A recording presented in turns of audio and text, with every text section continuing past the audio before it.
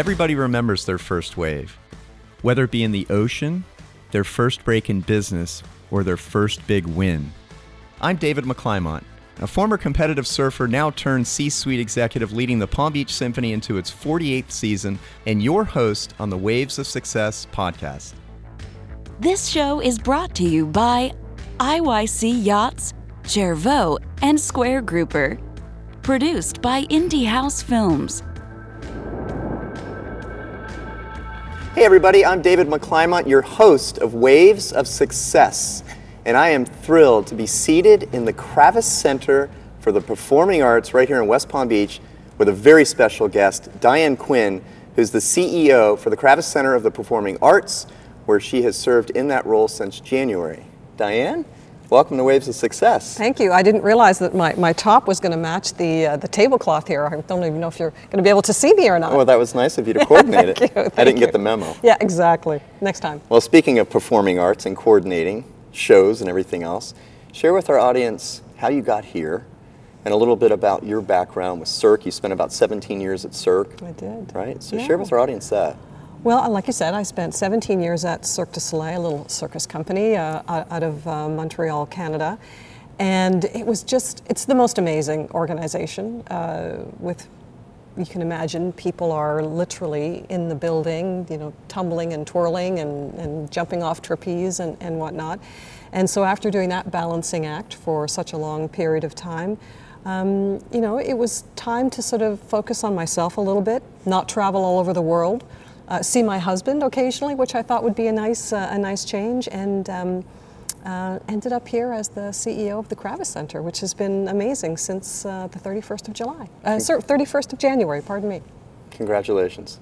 I'm sure you've been busy, hitting the ground running. Well, you know this much better than I, but coming in sort of mid-season, you sort of feel like you have this marathon to run until the end of the season and to try to compress everything into a small period of time.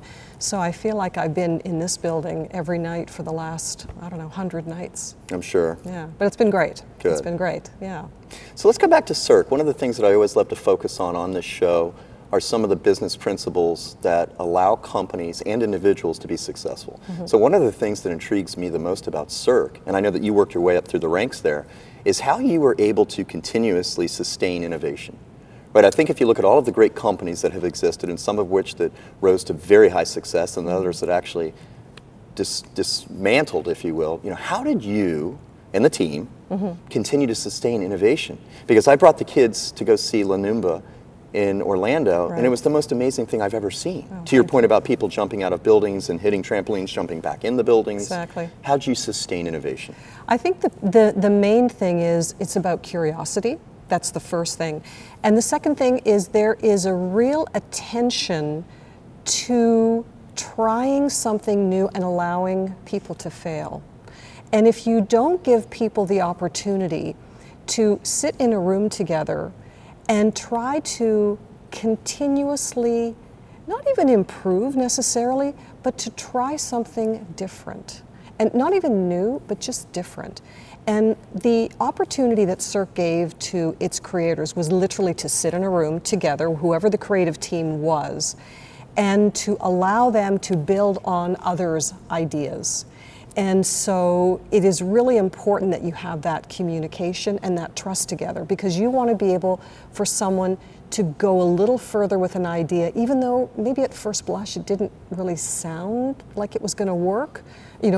Let's defy gravity. Well, gravity's pretty hard to defy, but we would allow people to work on that idea, even if it seemed a little crazy. And through the discussion around the table, we were able to defy gravity in a few cases. And if you don't have that curiosity, if you don't build that trust and allow that communication to flourish, I don't think you get good innovation. You might get innovation, but it might not be good innovation. Would you agree that it also relates to culture? Oh, right? Absolutely. Because I think that all of the great companies that you study and that you look at culture is also what drives innovation, because you brought something up that I think is very interesting, and it's been my experience in leading organizations that culture drives everything. Yeah. So culture drives the innovation, and if you create a culture within your team that allows them to fail forward. So talk a little bit about the culture at Cirque. Well, very strong culture, very heavy feeling, and when I say heavy, I don't mean burdensome, but a very, very strong commitment to the organization. You know, a lot of companies talk about family and trust and being in unison, and that really, I think, describes Cirque in a very, very in a very specific way. When you join the company, you feel like you're part of something special. You feel like you're part of something unique, and there's a great deal of pride at working for Cirque. And I think all good organizations, you have that family and you have that sense of pride. So when you come into the organization, you first of all understand that creation, which is the creation of new shows, drives the entire business. And so everybody rallies around that. And so once you have that focal point, it, I think, also helps in terms of where the organization is going. Everybody falls into line in terms of that, and it allows you to go, I think, you know, hard, fast, you know, in trying to create something new. And then the benefit of that, of course, is you create a brand new, let's call it product or show, and if that works, everybody shares in the pride of that and in the success of that. And I think that's what's happened at Cirque, you know, since the company started. Well, and I think that's also important, is to have everybody part of the creation. Oh yeah. Right? Yeah. I mean, listen, at Cirque it's a little bit different. Yes, there is a creation room.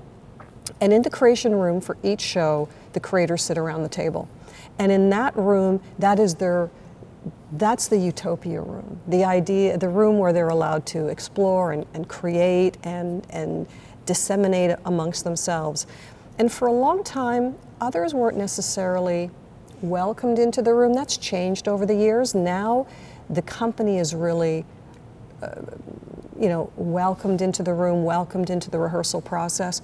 But there's so much respect for what those creatives do that rarely do people actually come in. I'm sure. So it really gives them that space to autonomy. Yeah, exactly. To be in that creative space too. Exactly. Right, because for them to be creative, they actually probably have to be insulated somewhat. A little bit, because you're bouncing ideas. Correct. And again, some of those ideas, as we mentioned, are like a little creative, or crazy, a little kind of off the wall.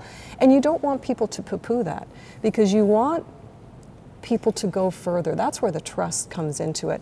If people allow you to go a little further in the discussion, a little further in the notion of this crazy idea that we're actually going to spend a week working on, then other ideas are going to flourish out of that, because they've trusted you with that first idea.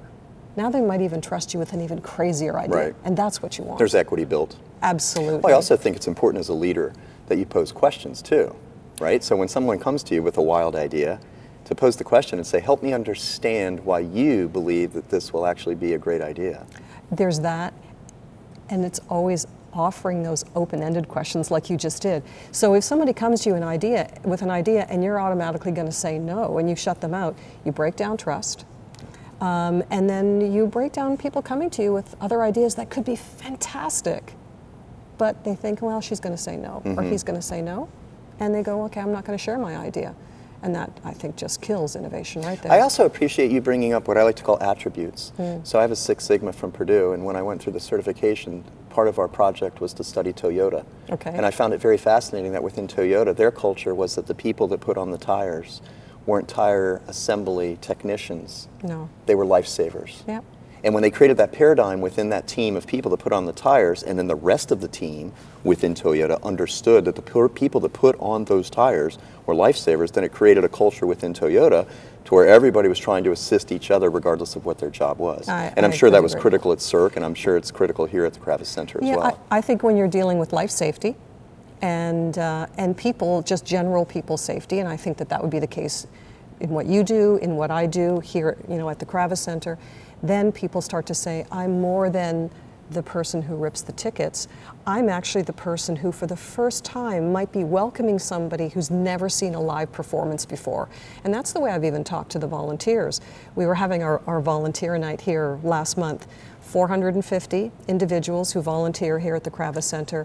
And I said, one of the things that you have to remind yourself is you might be the first person that welcomes an individual to their seat in any performance facility anywhere in the world. It happens to be here on this night, and you're going to take them to their seat to see a production for the very first time. That's powerful. Mm-hmm. So. Well, I spent 15 years managing Bear Lakes Country Club, which is a private country club a couple miles west of here, and we would always talk about the moment of truth. And that's the moment of truth, right? So the moment of truth is that first interaction at any facility. Yes. Doesn't matter what your product or service is. So we always said within the club, the most important people at the club were the valet and the locker room attendants, because they were the ones that set the stage, yes. pun intended, for the experience for the rest of the time. To your point about the ushers, they're setting the stage. They are. It's that first interaction. Yeah, well, and I even say it goes back even further than that, and you would know this as well, you know, from the symphony. For us, it is maybe a telephone call. Somebody inquires about buying a ticket. Somebody comes to the website, and that also is the first interaction. How welcoming is your website? How welcoming are the people that you interact with on the phone or at the box office? And if you can get that right, you've already built that trust with whoever that ticket And intonation, purchaser is. to your point about phone. Absolutely. Right, intonation's everything. Yes. You pick up the phone, you want to answer the phone as if it's your aunt or your mom or a Exactly. long-lost relative you Yeah. haven't spoken to in a long time. We have heavy phone culture here, you know, meaning that we actually interact by phone with a lot of our patrons, probably a lot more than other arts organizations do. And to your point, if you're having a poor day, if you're feeling a little sluggish, that can't be the intonation that you have on the telephone. You have to be welcoming, you have to be attentive, and I like to think that our people are very welcoming and very attentive. When I managed the club, we used to have a garbage can that was on the back dock where all of the employees would walk in, and we would say with a big sign, make sure that you discard all of your problems in the garbage like can it. before you come in. To your point about Cirque, Yes. where you were saying, Yes. we all have challenges. We do. Well, I used to say when I was on the road and I would go to one of the shows, and the original owner of Cirque du Soleil was a guy named Guy Laliberté. And he was a sole proprietor of the organization. And I used to say, Guy doesn't pay you to have a bad day, you know? And so when people would come in to watch the show, we had obviously a lot of front of house people, and a lot of those individuals would be locals. So when the shows would tour around, the locals, in fact, would be the first point of interaction. And we wanted them to get it right as much as we wanted somebody who was, you know, coming from the company at large. I want to compliment you because the word on the street is that you've hit the ground running not only with the board members and the major donors, but also with the staff, and everybody is so excited about having you here.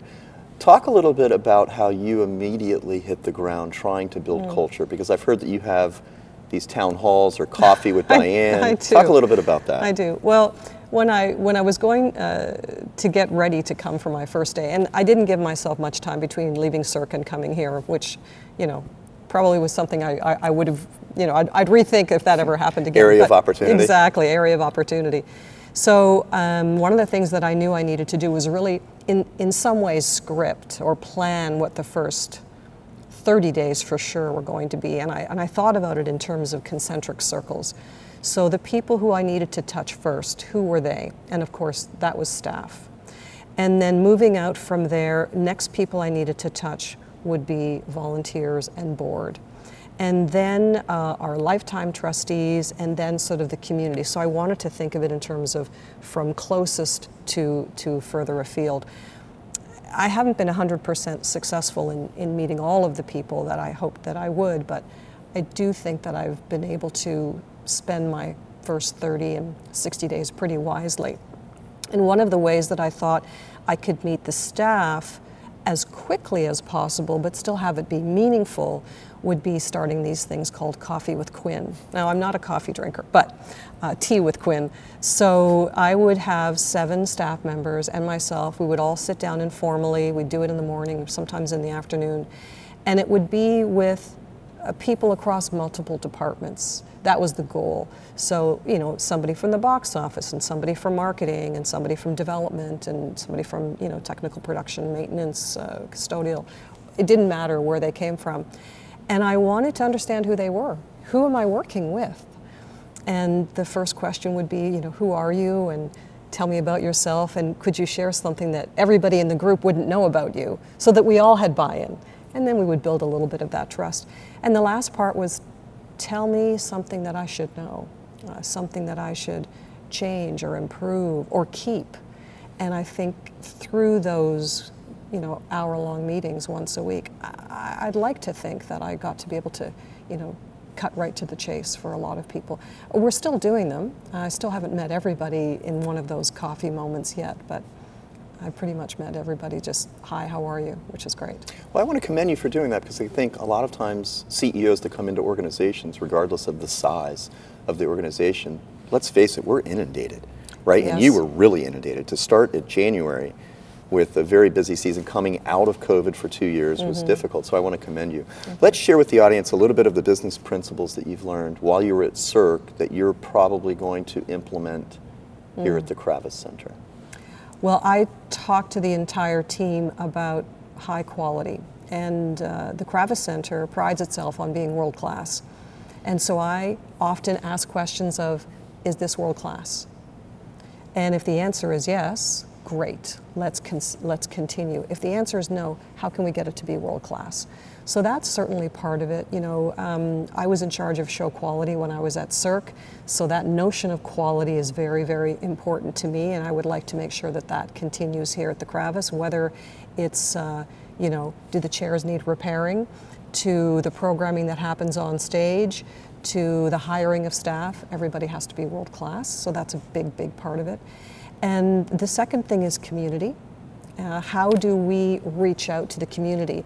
So, for your viewers, if they could see in front of us, they would see we have this amazing glass wall where we see out into the community, but how do we get beyond the glass? So that is a big part of what we're going to be doing for next season, which happens to be our 30th anniversary season. And so the ability to reach beyond the glass is incredibly important to me. And we'll start actually to use the exterior space of the building in ways that we haven't before, and that brings us into community a little bit. And making sure that just the programming itself, not only world class, but how do we make sure that we're reaching to a diversified audience? And that it could be age, it could be income strata, it could be a choice of the kind of programming that somebody wants to see. Geographic, there's Yes. a long list of those. Absolutely, absolutely. And I would say a lot of those mirrored what was happening at CERC, but fit beautifully here at the Kravis Center. Well, I want to thank you and the entire team at the Kravis for being so supportive of the Palm Beach Symphony. We're celebrating our 48th anniversary, which is really exciting. It's amazing. And we've gone from a very small orchestra that performed mostly in people's homes and churches to now having all of our 5 concerts here, 6 next year at the Kravis Center. So I know that I personally want to thank you for that. Partnership is important. We talk about that all the time. Collaboration and partnerships are part of our core values, and we live up to those. Yes. Going back to excellence, we ask ourselves, are we being good community partners? Right. So, in addition to people who live, in Palm Beach County, that is definitely one area of community. But then it is, who are you working with? Who are you partnering with? Who are the other arts organizations? Who are the other social organizations? How can we be a part of the growth of this community, which is something I really didn't understand until I got here. This community it's growing like crazy. It's exploding. It really, really is. Well, we talked off camera about the latest podcast I did with Gopal, right, who's the head of Related, and then you and I were talking about the fact that you were living in Delray. Yes. And now you're living right here. Of course. No, within walking distance of the Kravis. That's what I wanted to do. I wanted to walk to work. You get a different feeling for the community if you're walking it. I think you understand where the community is a little bit more when you're on the ground, and I certainly feel that. I feel I have more of a pulse on the city. Listen, I haven't got it all figured out. My God, it's only been a few months, but I just feel I have a better sense of what's happening. What do you like to do to unplug? So I always pose this question to our guests because we lead such busy lives, right? With so many roles, responsibilities, and things to do. We also have to create work-life balance. What are some of the things that you like to do to unplug? I'm not good at unplugging. I'll absolutely I love that you admit that. No, and it's something that it's on my personal list of to-dos now that I'm not traveling everywhere. So I'm trying to be better at it. I would say the one thing that I am trying to do, just the fact of making the decision to live here, move here, and walk to work is one thing. I love to walk. My husband and I are walking all the time. But my unplug, I like to have a busman's holiday, as they say. I love to see theater. Theater is my go-to happy place. And so, you know, I'll be in New York in a couple of weeks. Will you go to the city?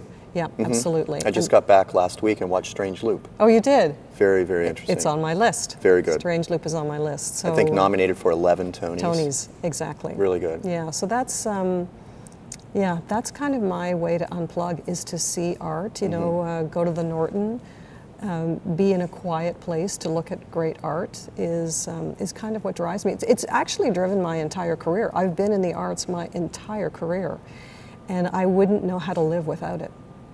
Well, I think that's purpose and passion, and that's something that I talk about on the show all the time. So when I pose that question to the guests and I say, what do you do to create work-life balance, a lot of them say they struggle with it because they love what they do. Yeah, I do. So if you love what you do, then there's your purpose and Yes. there's your passion. Yes. And that's part of the work-life balance, is that you actually love working. Yeah. You know, the other thing, just in terms of on my to-do list, and it will be a passion, it is a passion that I've really not been able to embrace. So I'm originally from Toronto, and so my good, deep friends that I've known for, 40 years, 30 years, are from Toronto. And when I was at Cirque and I was living in Montreal, I was on the road probably 2 weeks out of 4. It's very hard to build community when you're not home. And so being able to live here, a big goal of mine is to build community, my personal community. And to be at my age and meet new friends, not the easiest thing in the world to do, but that's really on my to-do list. That's phenomenal. Yeah. What's next for the Kravis Center next year? 2 amazing brochures have gone out. Our regional arts series has gone out, so classical is a big part, as you know, Right. of what we do. So in addition to partnering with the symphony, we're bringing in some world-class orchestras, the Israel Orchestra, Budapest, Cleveland, several others, but those ones come to mind immediately. And then, of course, the Broadway series is a big positive winner for us here at the Kravis Center. And the 2 things I'm really happy about for next season, first of all, I think our head of programming has done an amazing job, but we will do 2 weeks of Wicked, and we will do 2 weeks of Aladdin from Disney. Again, speaking to high quality. And to be able to have a show sit down here for 2 weeks gives the performers a real chance to be part of our community. And I love that. And we've had that with the Donna Summer show here. And then 2 other performances that I think are going to be exceptional, straight from Broadway, Hadestown, which did so well, 13 Tony nominations, and Ain't Too Proud.